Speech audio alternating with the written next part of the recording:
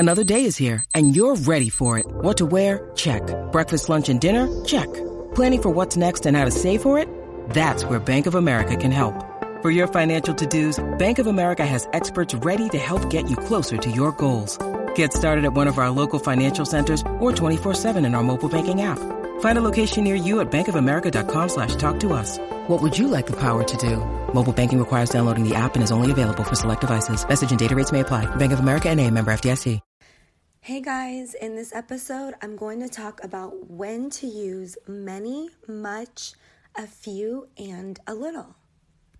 You will use many with plural count nouns. Now, usually these include any kind of noun that can have an S added to it. It can also include some plural nouns like children and women. So we will say something with the word letter, something that you can receive in the mail. You can say, I don't get many letters. And then with much, it's usually used with non-count nouns. So something that is not countable, water, milk, mail. I don't get much mail. And then we have a few, which is used with plural count nouns. So I get a few letters.